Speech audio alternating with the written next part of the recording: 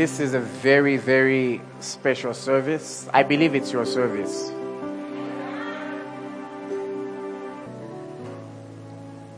You know, I'm not sure where to begin, but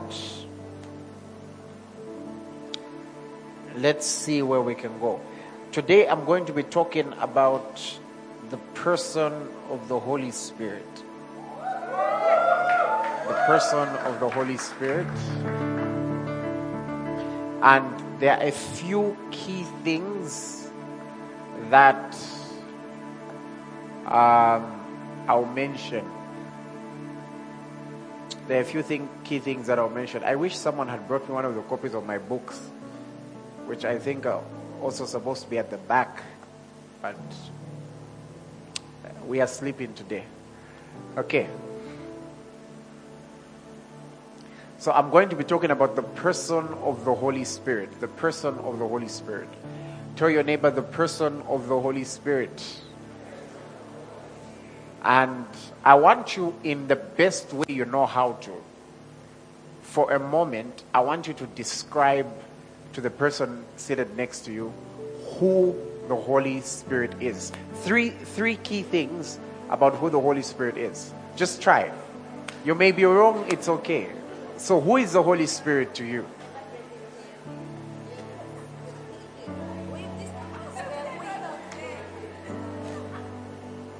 I'm walking about, I'm listening. Chansa, who is the Holy Spirit? She's still telling you. What are you going to tell her?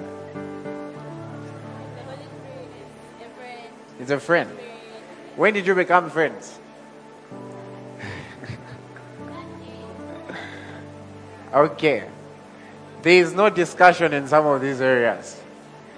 It's a serious question. Yes, who's the Holy Spirit? Your comforter. When did he comfort you? Yes, who's the Holy Spirit? Your friend. Okay. Who's the Holy Spirit? It's God. Wonderful. Okay. Who is the Holy Spirit? You're confident. Hey, come on. Who is the Holy Spirit? Best friend. Hey, the Holy Spirit has got that many best friends. Okay. So we are dealing with that topic. The person of the Holy Spirit. Now, there is something that I mentioned in my book, Friend from Another Dimension, The Holy Spirit and You. And we made sure that recently we reprinted some copies because we realized there are a number of, we've not advertised them yet. There are actually quite a few that we reprinted. But we realized there are a number of you who are part of this church who've not read some of these books. That's why you ask questions which the answers are already there. I was talking to one of my friends and he was telling me that there are certain lecturers who would refuse to answer questions when they've already given you the material. And to be honest, it makes it easier when people can invest in these materials. Some of you need to get this stuff for somebody else. You might not be able to write your own book as good as that one in terms of on that subject, but you can buy it and give it to somebody else. Eh? Amen. If you can write your own and it's better, well and good. Hallelujah. But I was reading the book and it blessed me. I only read one chapter today. No, not even one chapter, just a few sentences. The introduction actually. And it blessed me. And there's something that I wrote in it that really got me thinking. What I wrote is this. If I had one with me right now, I would have just read it out. Nevertheless, what I wrote is, in our African tradition, if there is something that we do, it's that we pay attention to the words that a person says before they die. Have you noticed that? In African tradition, and I think it's generally around the world, except I've not really interacted with other people, so I'll be biased to Africa. You hear people say things like, no, before he died, this is what he told me. Or these were the last words. No one really talks about the first words people talk a lot about the last words because it's believed. Here's the reason why we pay attention to those words. Number one, it's believed that a person who's about to move on has got nothing to lose. They've got no reputation they've got nothing to lose. That's the point where they can even tell you, no, I was silly, I shouldn't have done this, I shouldn't have done this, do this like this, that one, don't talk to them, this one, do this, because they've got nothing to lose. Even if they died with credit, you can't go to the graveyard and get the money from them. They have nothing to lose. That's what we believe. They've got absolutely nothing to lose. Hallelujah.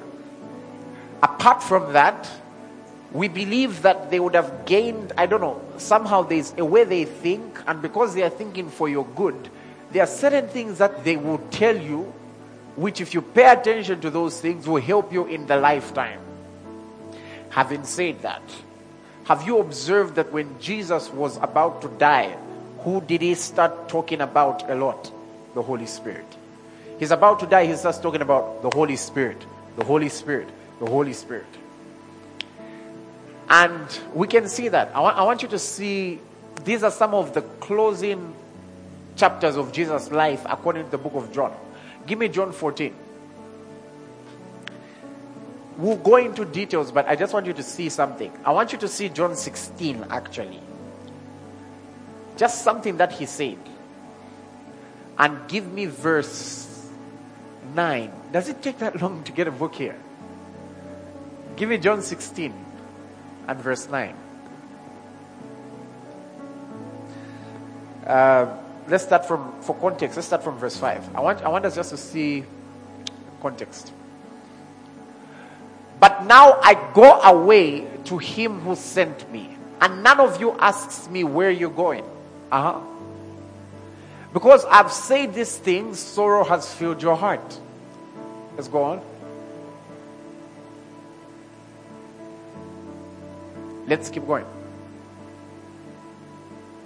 Nevertheless, and I want you to follow this.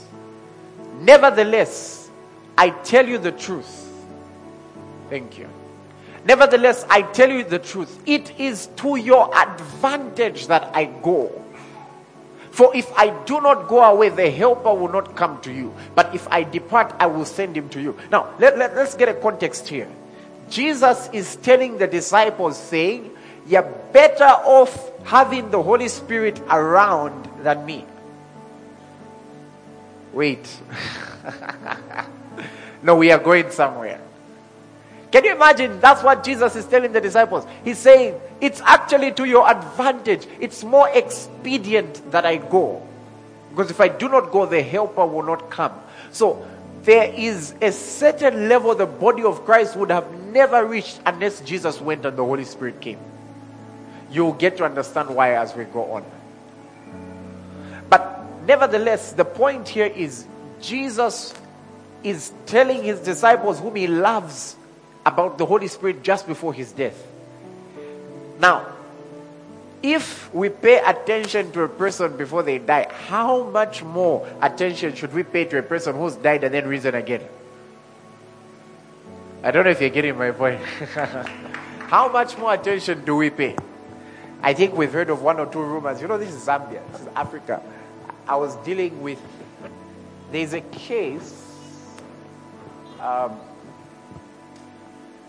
sorry, I'm used to having more hair, so it's usually has somewhere to stick. I didn't know there would be disadvantages. Hallelujah. It's sliding. There was a case some years ago where there was a young lady, I think, who died and then I don't know what happened, but she reappeared.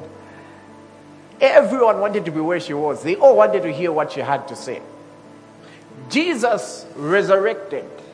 And when he resurrected, give me the book of Acts, chapter number 1. Acts 1. And I want us to read from verse, maybe from 3-4. We get a context. He presented himself alive. Next verse. And being assembled together with them, he commanded them not to depart from Jerusalem, but to wait for the promise of the Father, which he said, you have heard from me. So, he has resurrected. Guess who he's still talking about? The Holy Spirit. And he tells them, wait. And have you used the words there? The Bible doesn't say he suggested to them or he gave them a friendly reminder. Jesus literally commanded them and tells them, don't start church yet. You're not ready to begin the church yet. Yes, I've preached to you. Yes, you've seen me. You've seen me dead. You've seen me alive, but you're not ready yet. Wait for the promise of the Father. Wait for the ultimate fulfillment. When you receive him, it will all be worth it. Can you imagine? It will all be worth it. Let's go on. For John baptized with water, but you shall be baptized with the Holy Spirit not many days from now. So, Jesus resurrects, and guess what? He was still talking about the Holy Spirit. So we have to pay attention.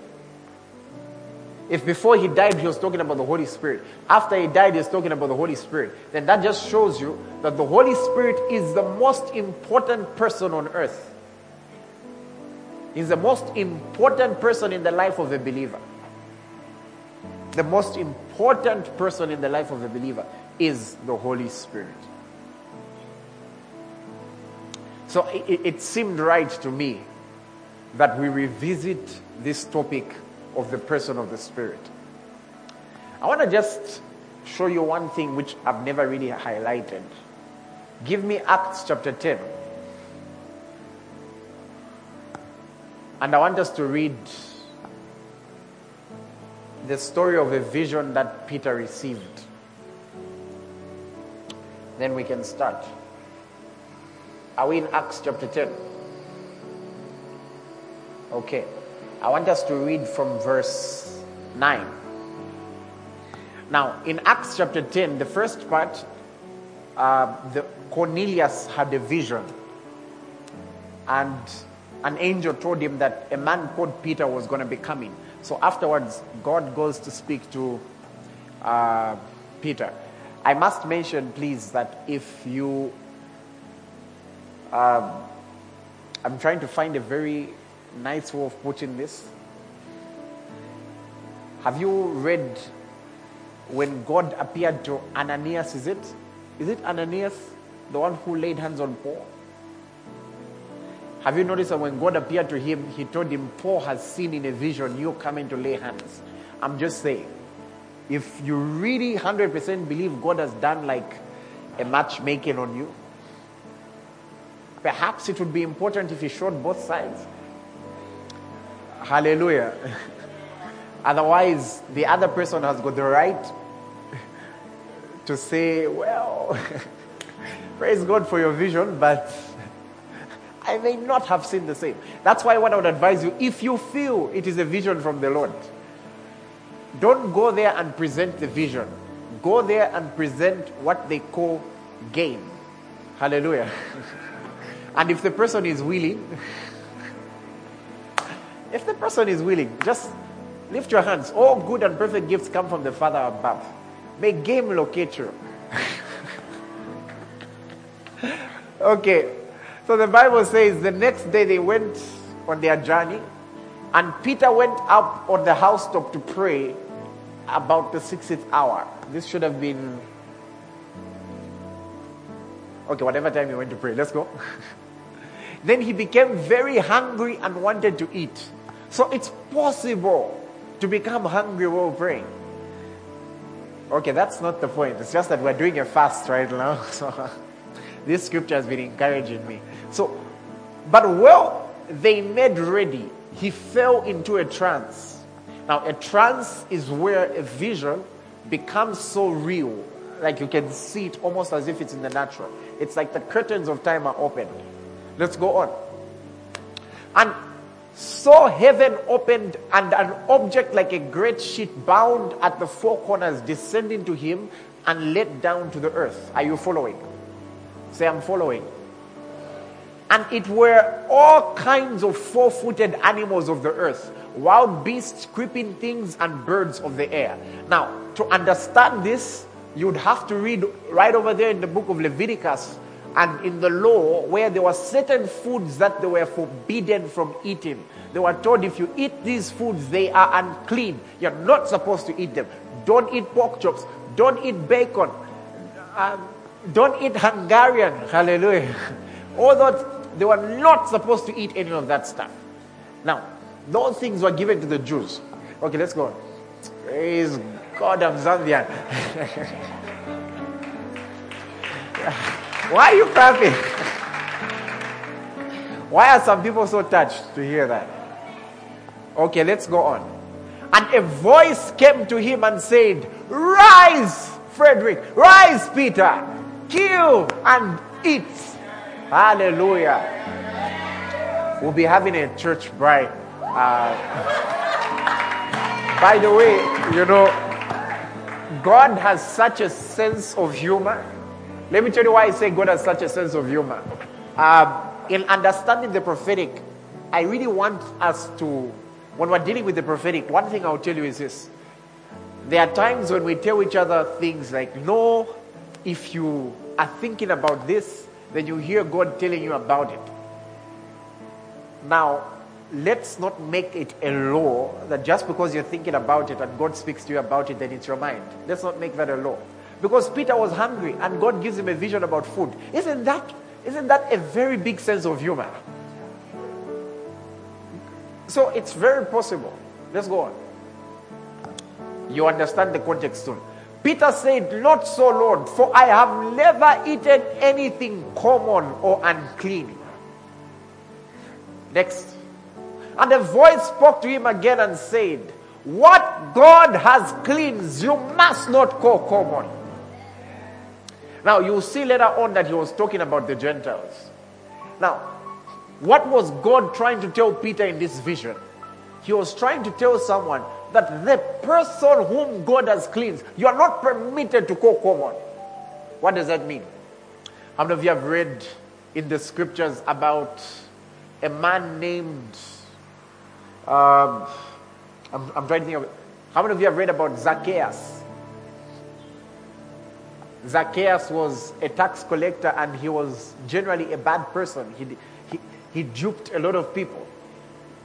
If you go to heaven today and find Zacchaeus, you're not permitted to call him a bad person and a person who duped a lot of people. You're not permitted to call anything unclean which God has called clean. You are not permitted to. No wonder the Bible says, who shall lay a charge upon God's elect? You are not permitted to condemn him whom God has not condemned. You are not permitted to call anyone or anything unclean whom God has made clean. Now, the context of this scripture is that it was talking about the Gentiles. We, the Gentiles are any people who are not Jewish. So in short, we were all Gentiles. Actually, we are Gentiles, all of us. Hallelujah. Just in case some people here believe. So, all of us are Gentiles. Now, there are people who believe they can get born again because they followed the 10 Commandments. Now, here is the interesting thing. The Gentiles didn't even have an opportunity to follow the 10 Commandments. 10 Commandments were not even given to them in the first place. They were when we're talking about being unclean, the Gentiles, they weren't even given to them. They didn't even have the right to know the commandments.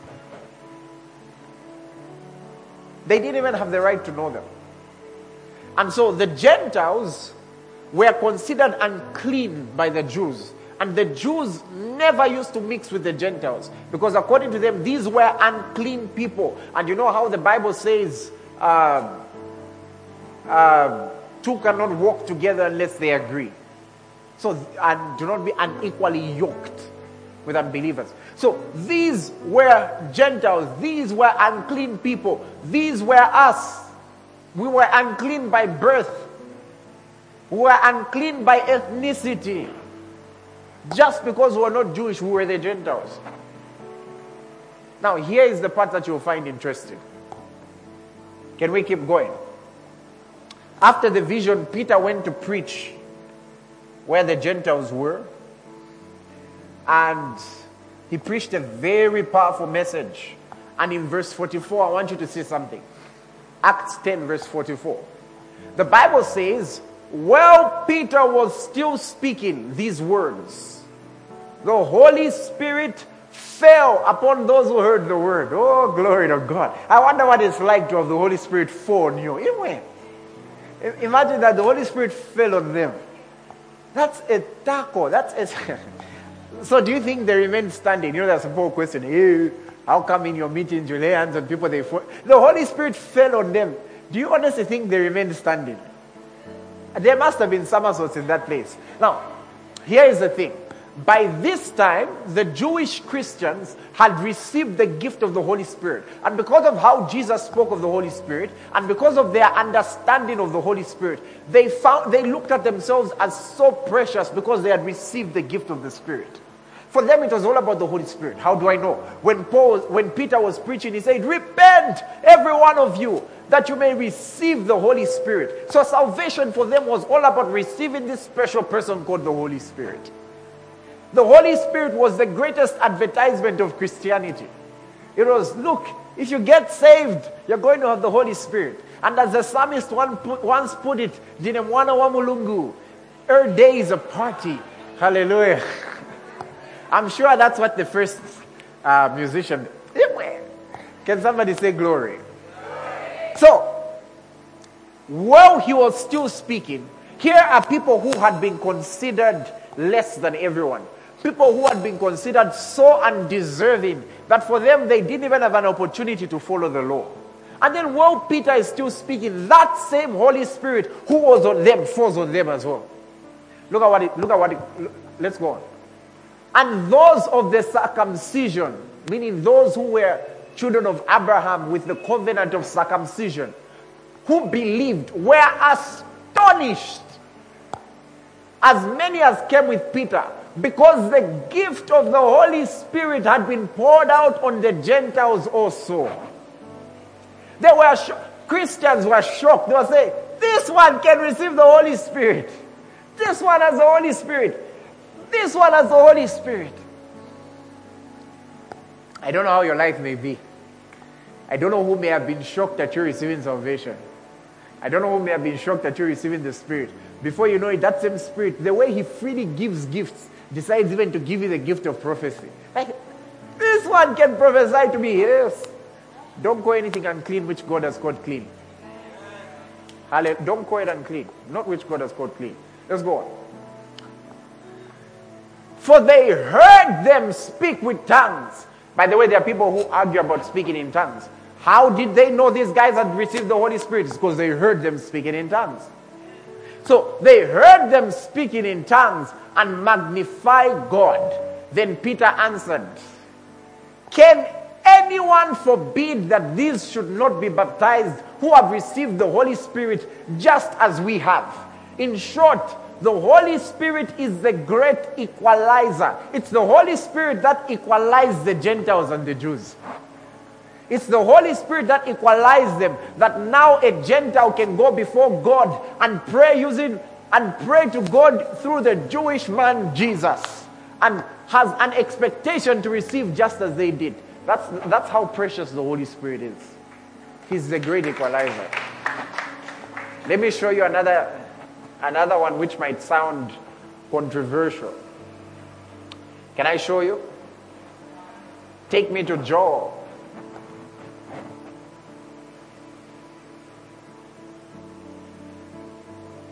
Take me to Joel chapter number... Come on, we know it. Joel chapter number 2. How many of you know that if you are to read the Bible honestly, with an honest heart, and an honest understanding of the scriptures, you will discover that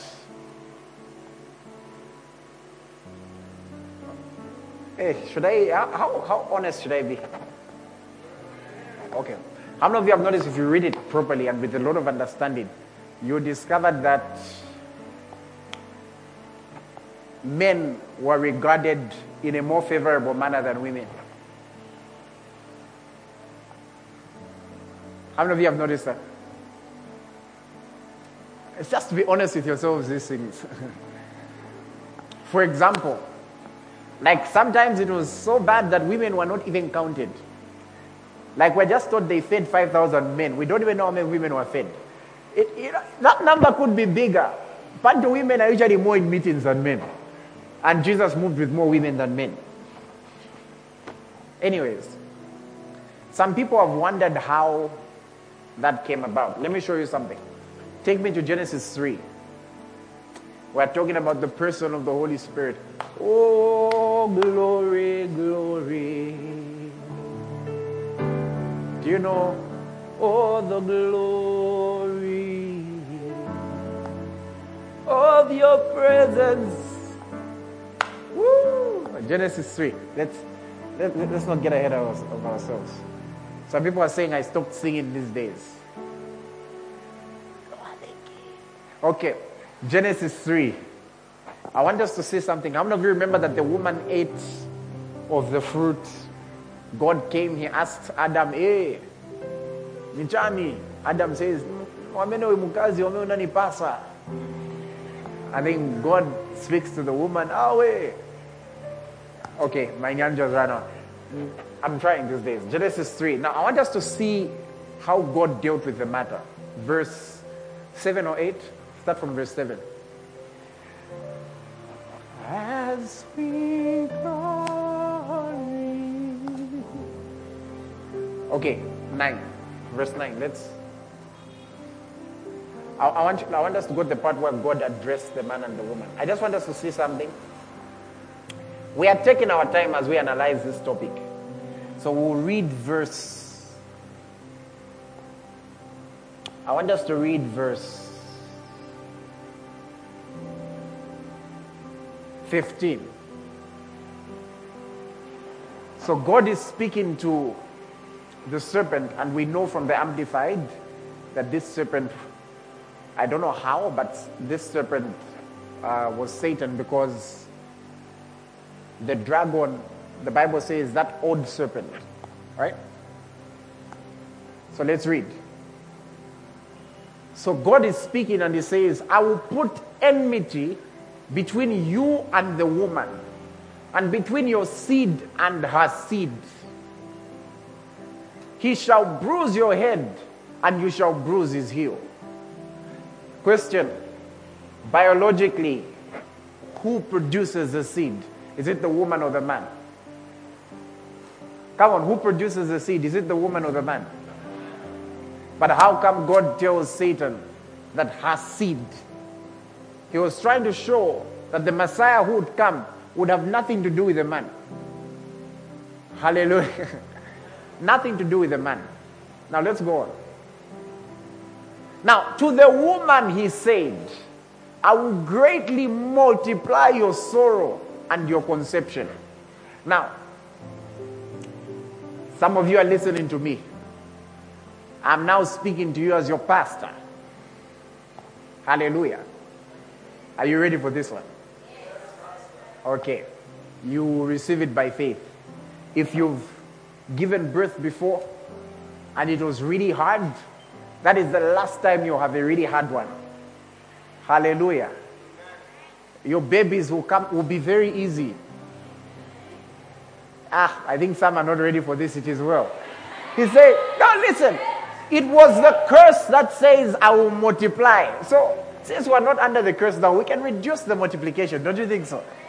Hallelujah. I think some don't want that one. It's okay. I'll leave it. I'll leave it. So, no, I'm now saying, now for those of you who've not had. Hallelujah.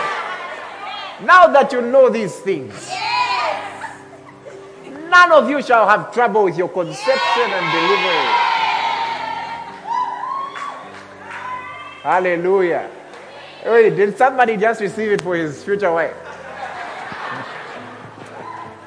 Hallelujah. Some of you end up using this line.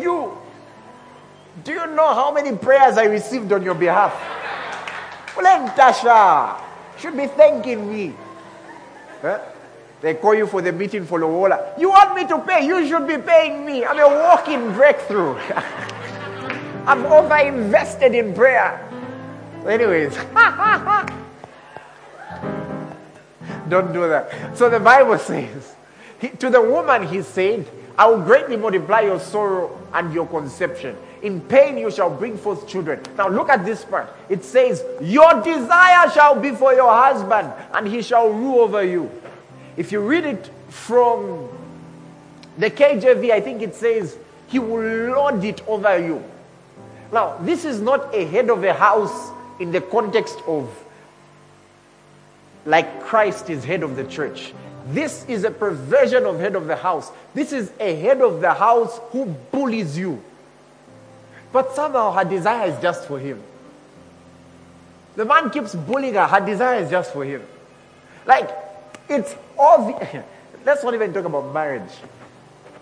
Just in the relationship, there's 62 other women. You know it. You know it. You know their names. You know where they live. You know their LRSA numbers. Because ladies are the best investigators in the world. You know everything about them.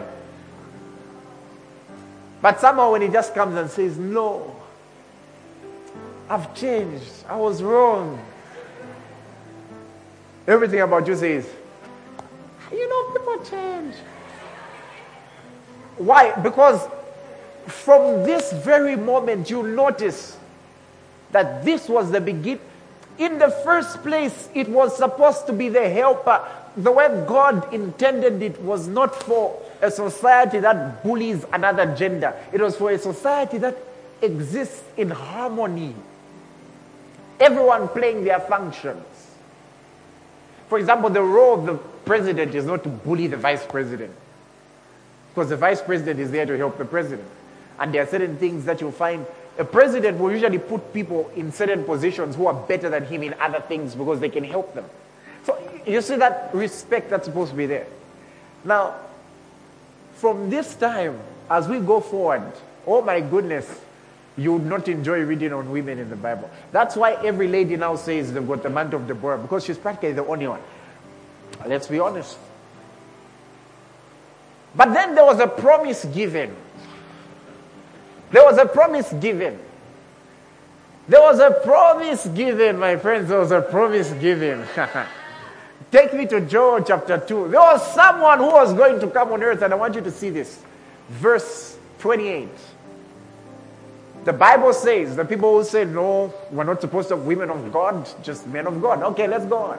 That's another topic. I would have to deal with all those scriptures, and you'll see why some of them are like that. But it says, it shall come to pass afterwards. I will pour out my spirit on some flesh, on Jewish flesh, on male flesh.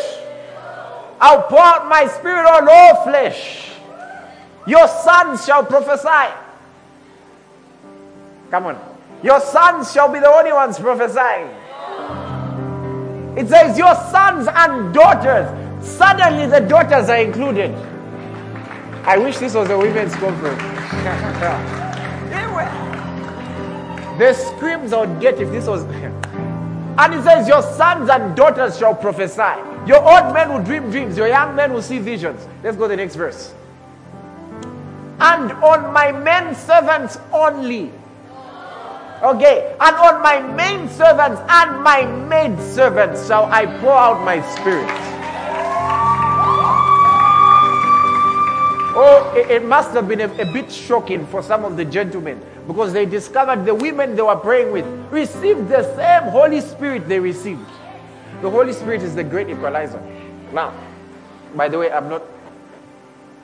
there's a very interesting thing I tell people. The Bible says, wives, submit to your own husbands. It doesn't say submit to everyone's husband. So Genesis 3:28. So if you are appointed as the boss at work, you are the boss, and no one should take advantage of you because they think they're more dominant. Your submission is to your own husbands, not Manachitelele's husband. It's your own husband. Hallelujah. So if you're appointed as boss at work, he should respect you. Okay. Why are the gentlemen saying amen when this is the Bible? No, don't develop a mindset. Anyways, Galatians 3 verse 28. Look at what the Holy Spirit did. We're talking about, there is neither Jew, let's start from verse 26 for context. For you are all sons of God through faith in Christ Jesus. For as many as you were baptized into Christ have put on Christ. And we do know that we've seen this scripture used in another context of being baptized in the Spirit, that we've all come to one Spirit, not so. Next verse. For there is neither Jew nor Greek, there is neither slave nor free. So meaning, one person can be CEO. Another person is working as the person who makes tea for the CEO. In Christ, there's nothing like, oh, this one will have a senior Holy Spirit because they're a CEO and, they've got a better education. This one has a PhD, so they deserve a more eloquent Holy Spirit. No. The same Holy Spirit a grade 2 dropout receives is the same one that a PhD holder receives. He's the great equalizer. Hallelujah. Glory to God. Guys, some people think their Holy Spirit is the one with a British accent. So, it says there is neither Jew nor Greek. There is neither slave nor free. Look at this. There is neither male nor female, for you are all one in Christ Jesus. Can you imagine that? Same Holy Spirit. He's the great equalizer. He's the one who's brought about this unity of faith. I've said all that so I can now, and I've just realized time has gone. What's my point? The Holy Spirit is important. A few other verses just to highlight the importance of the Holy Spirit. I want us to see,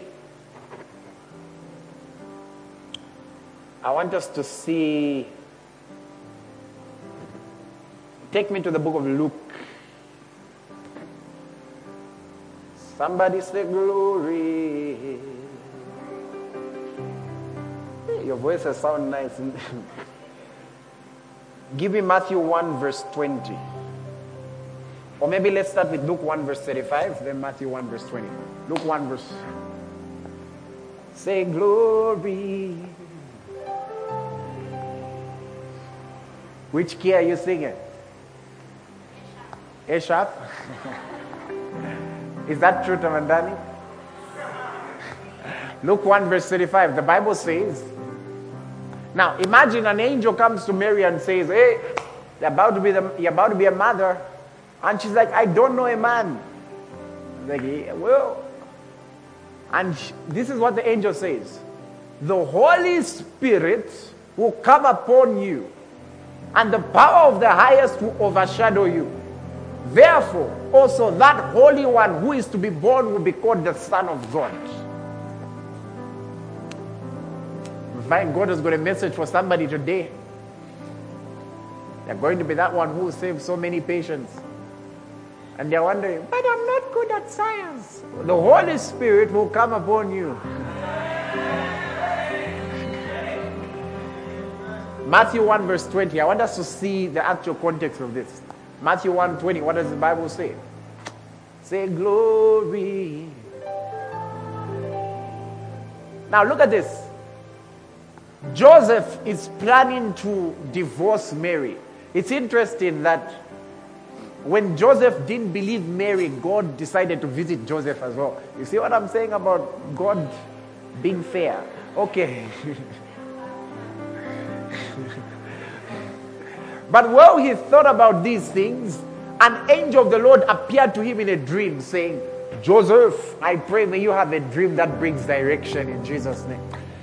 Oh my God, you don't know how big this is. I pray may you have a dream that shows you the way to go in Jesus' name.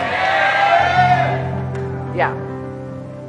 And an angel appeared to him saying, Joseph, son of David, do not be afraid to take Mary your wife. To take you to marry your wife. There are some people here who wonder, why do we... Have you noticed that there are some people in this place? We talk very seriously concerning the relationships you're in, even when you're not married yet. And you think we are overdoing it. The Son of God was trusted to a couple that was about to be married. It was a serious deal to God. These guys were just engaged.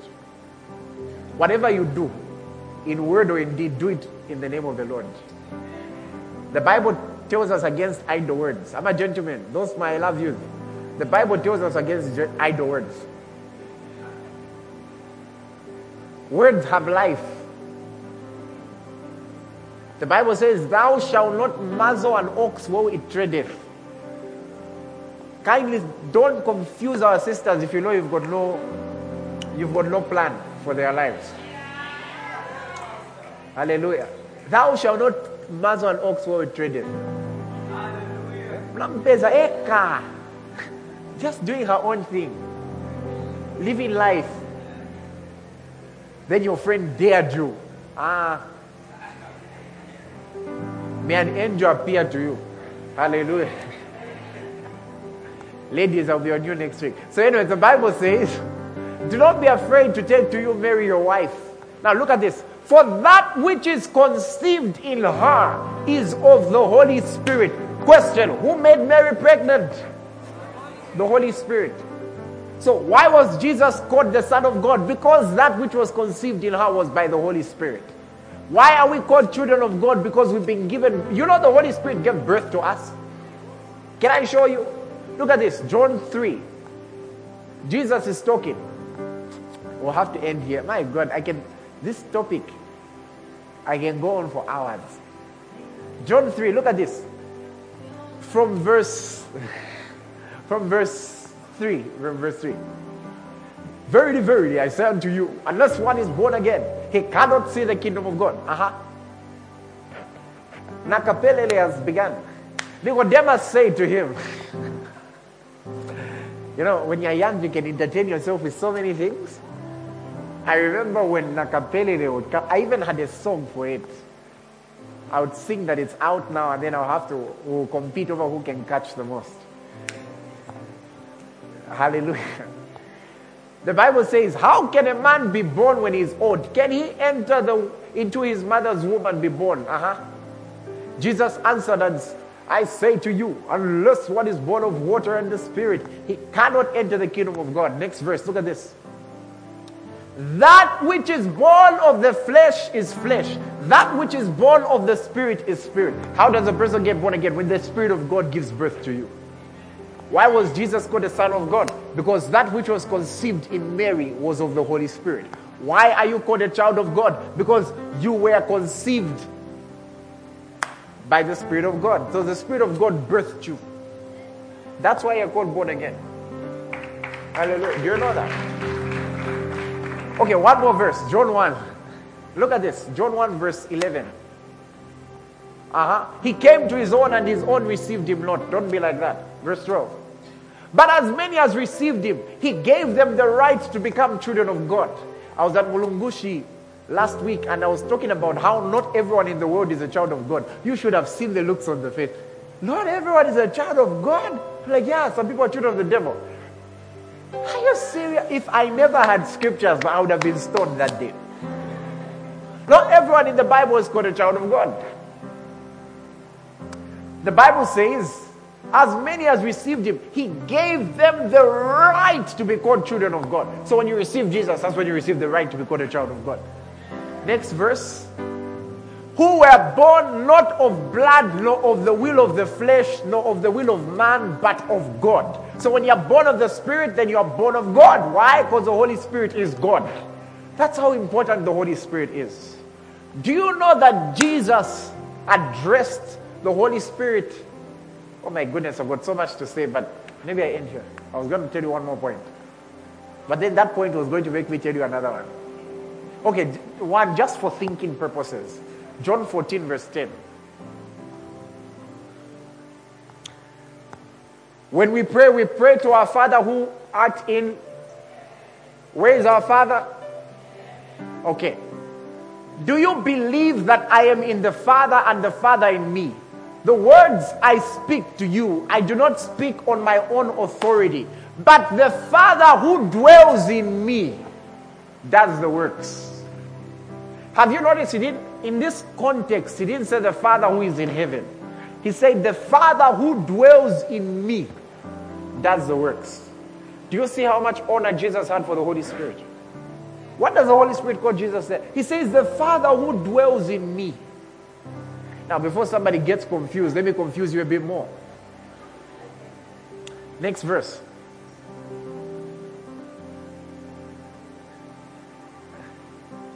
Come on, guys. I thought it's a button travel. Next verse. Most assured. Next verse. So he says, whoever believes in me will do these works. Next verse. Next verse. Actually, let's go earlier. I want us to see one more. I want us to be just a little more confused than we already are. Because I know we're a bit confused. How does Jesus call the Holy Spirit that? Somebody say glory. Verse 7. Give me verse 7. I just want you to see this. Let's just get slightly more confused, then we're okay. Verse 7. If you had known me, you would have known my Father also. And from now on, you know him and have seen him. Jesus is saying to the disciples, you now know him and you've seen him.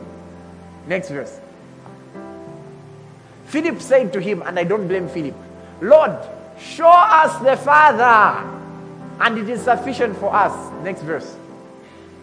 Jesus said, have I been with you so long and yet you have not known me, Philip? He who has seen me has seen the Father. So how can you say, show us the Father? Can you imagine? He's talking about the Father in heaven in this context.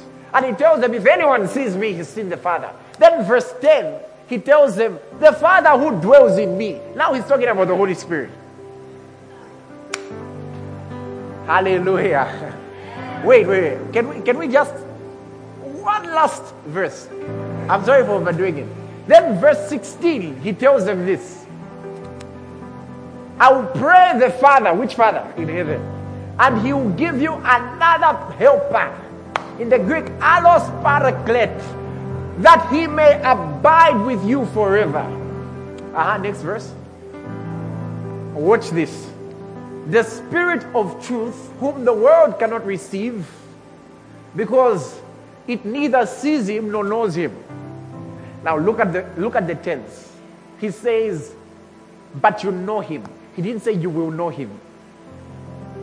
He's telling them, hallelujah. Winford, come. Cassandra, come. Justin, come. Look at this. Does it feel like I'm being biased? Okay, Malama, come. Elizabeth, come. Okay, just look at this context. Let's just stand here. These are the disciples, right? So let's imagine this is Jesus, right? And then this is Matthew. This is John.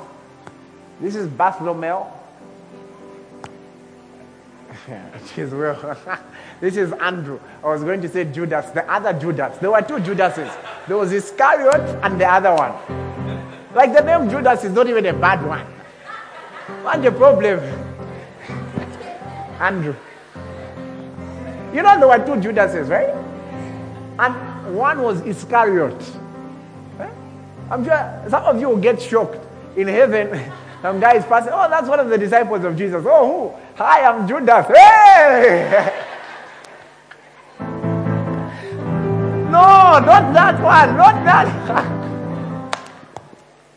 Okay. So Jesus tells them, Jesus tells them, saying, guys, and I'm sure Jesus when preaching used to do this a lot. And Jesus is telling them, saying, I will pray to the Father, and he'll give you another counselor. And they're thinking, oh, we can't wait to meet him and get to know him. And Jesus says, but you know him.